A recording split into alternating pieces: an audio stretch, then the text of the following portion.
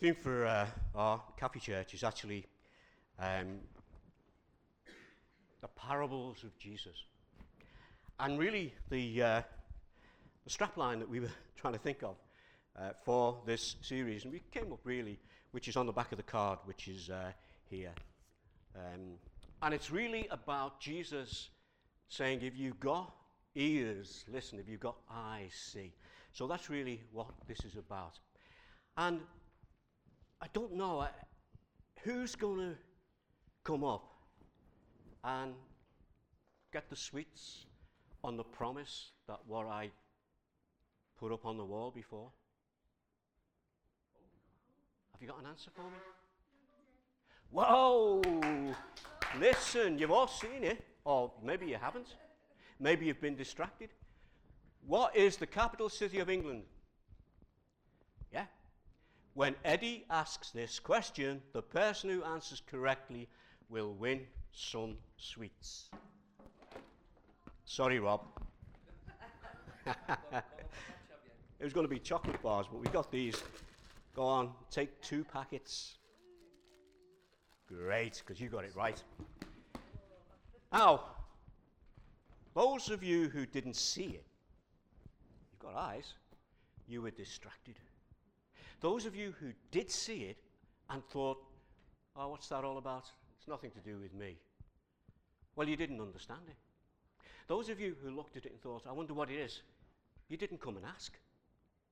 And those of you who can't read, you were let down by the people who could read, who didn't see it, and didn't come and say to you, when Eddie asked the question, you go and tell him, London. Yeah. So, I think we all need to go to Specsavers. If you've got eyes, doesn't mean just see, it means see, want to know, to understand. That's what Jesus was saying. When he spoke, he said, you've all got eyes. Don't just look at me. Look at what I'm saying with this, your brain, your head. Ears to hear. Did you all listen to the songs that were being played? Or were you distracted? Some of you maybe were a bit distracted, but then one song took your attention. Yeah. This old house sing, did you hear it? I know you did. And I know you did. And I know you did. And others. And I saw the expression on your face. What's that all about? Yeah. And when you did hear it, what did you think? Did you think, that's a good dancing one? You know, we would be okay with that one. Oh, let's get up and have a bob. Did you think, Shakin' Stevens? That's who it was. Oh, yeah, I remember Shakin' Stevens. What did you think when you heard it? And if you didn't hear it, what's wrong with your ears? This is what Jesus is saying. But he wants us to understand. Now listen, irrespective of what you thought about that song, let me just tell you something about it. It was written, I've got his name down here, by a man called Stuart Hamblin. And what Stuart Hamblin did, he was out with John Wayne, you know the actor? And they were in the wilderness, they were hunting. And they came across this rundown house in need of repair, and they went in. And in the house, there was a man who died. And his dog was still alive. And on the basis of that, this man, Stuart Hamblin, he was an actor, he was a songwriter, he was a singer. He wrote the words of that song. And to really understand what he was trying to say, and I've written this down here, the lyrics pick up a standard gospel theme of the old house and the mortal body being left behind when the believer goes to meet the saints. That's what it was about. That song has been recorded by people way back in the days of Rosemary Clooney. She had a hit with it. All you who are as old as me. And it comes right the way up. There's been, tens, maybe 20, 30, 40 people have had hits with that song. One of which was Shakin' Stevens. How many people really know what is being said? Do they really hear what the words are? About the angel at the window pane, about going to be with the saints. And the house that that song is speaking about is really the body. And this guy who wrote it, he became a Christian at the Billy Graham crusade. Yeah, and he went on to, I think he became a pastor. But that song, how it's so misunderstood because people hear it but don't hear it. And that's what Jesus was saying. Look, you've got eyes, but you don't really see. You watch the miracles, you don't see who I am. You've got ears and you hear the words that I say, but you don't take them in. And that's what he's saying. And if we go to Matthew's Gospel and we have this story of the wise builders, it says, therefore, everyone who hears these words of mine. That's the first verse before we hear the parable. Let me just say that this is a great story for the children. It's a great story. We sang the chorus about the rain coming down, the floods coming up, and we can really relate the gospel in a childlike way. But Jesus, when he said about, therefore, everyone who hears these words, he's not said the parable yet. So he's not referring to those words. He's referring to the words that he's already spoken. In other words, he spoke to the people, and he said, therefore, all you who hear these words. What did he mean by that? He wants them to understand. What he's been saying, he's been telling them about how their attitude should be towards God, about what their attitude should be towards the Ten Commandments, the needs of others, treasure in heaven, judgment, and finding the right way to God. These are all the things he's been saying to them. And he says, therefore, you hear these words. But he knew that they weren't really taking them in.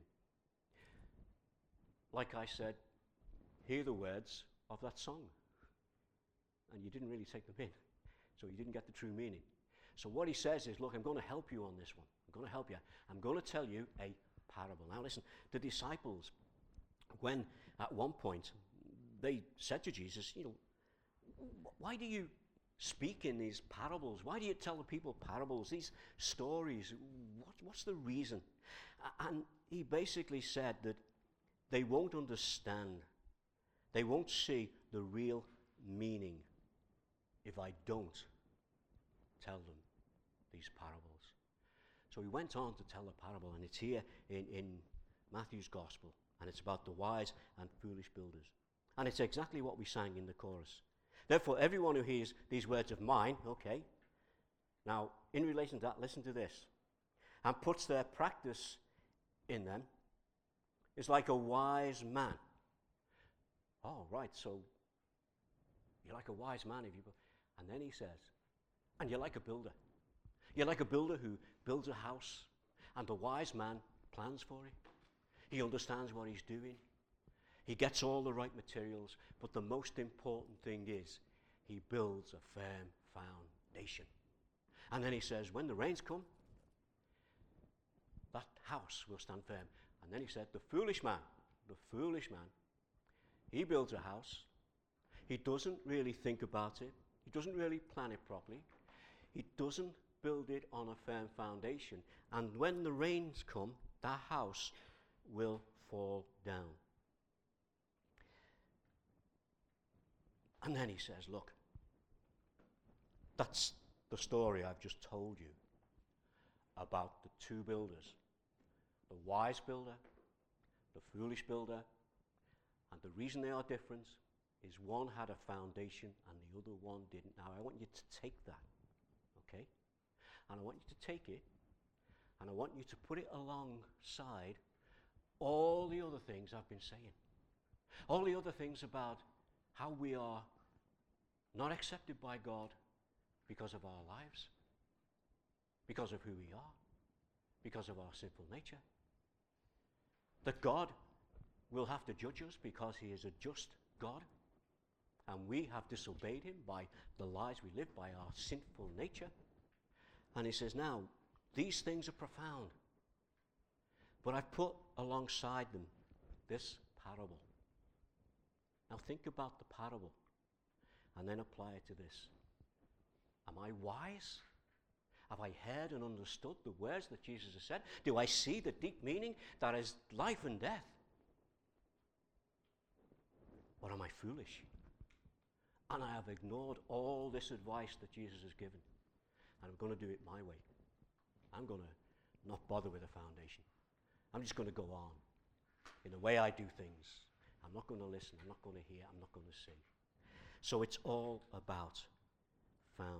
expectations. What Jesus is saying is, look, and this is the words he said, basically, you need to build your life on who I am. Who are you, Jesus? I am God. Why did you come? I came because I had to do something for you that you couldn't do. I came to pay the price for your sin so that you would be right with God.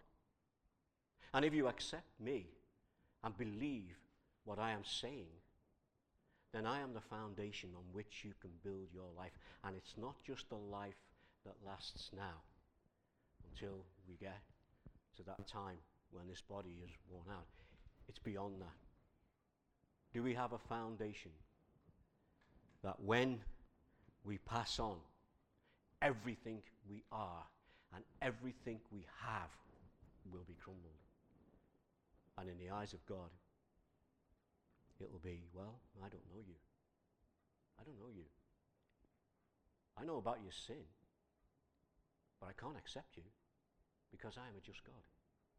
Or is it about, yes, I do accept that, and I build my life on who you are, and if we do that, then we have that gift of eternal life, as well as having our sins forgiven, as well as being accepted, and being given a life to live and to do things that will last into glory. Yeah. And this is what Jesus wants us to see, and these are the things he wants us to hear. Don't be like the foolish person. We were all fools today because we didn't look at that, and if we did, we ignored it. Hey? We're all fools today because as soon as this old house came on, we just thought about dancing or thought about, it's a good song, this, or what's it got to do with, today? Well, in reality, it's got everything to do with today, because that's what it was about, building your life. And in Matthew's Gospel, Jesus said, I tell you that you are Peter, and on this rock I will build my church. He wasn't building his church on Peter. Peter failed so many times. He's just like you and I. He was talking to Peter. It's like saying, you're Rob. And then he points to himself. And he says those words, meaning him. He is the one on whom the church will be built. And listen to the last little bit. I tell you that you are Peter. On this rock I will build my church, and the gates of Hades will not overcome it. Isn't that great? So what are we? A wise builder or a foolish builder? Do we see? Do we hear? Do we really understand?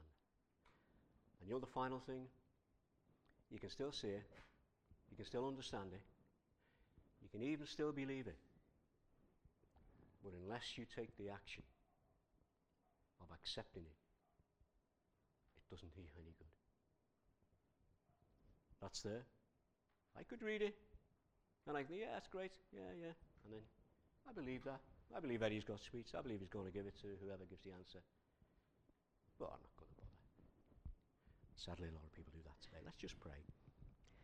Father, we do thank you for your word. We thank you for the time that we spent together and for the fact that we have this assurance that if we build our lives on you, then we are yours for eternity, beyond this life. Father, we pray especially for the children. We commit them into your hands. We covet them for you in their young lives, that they might grow up knowing who you are and believing in who you are. And we pray for the folk who live around about, the folk we have contact with here in Croxteth and in Tuebrook. We just want them to have eyes that will see and ears that will hear. And our Father, just challenge us who know you through these things, because we ask it in his name. Amen.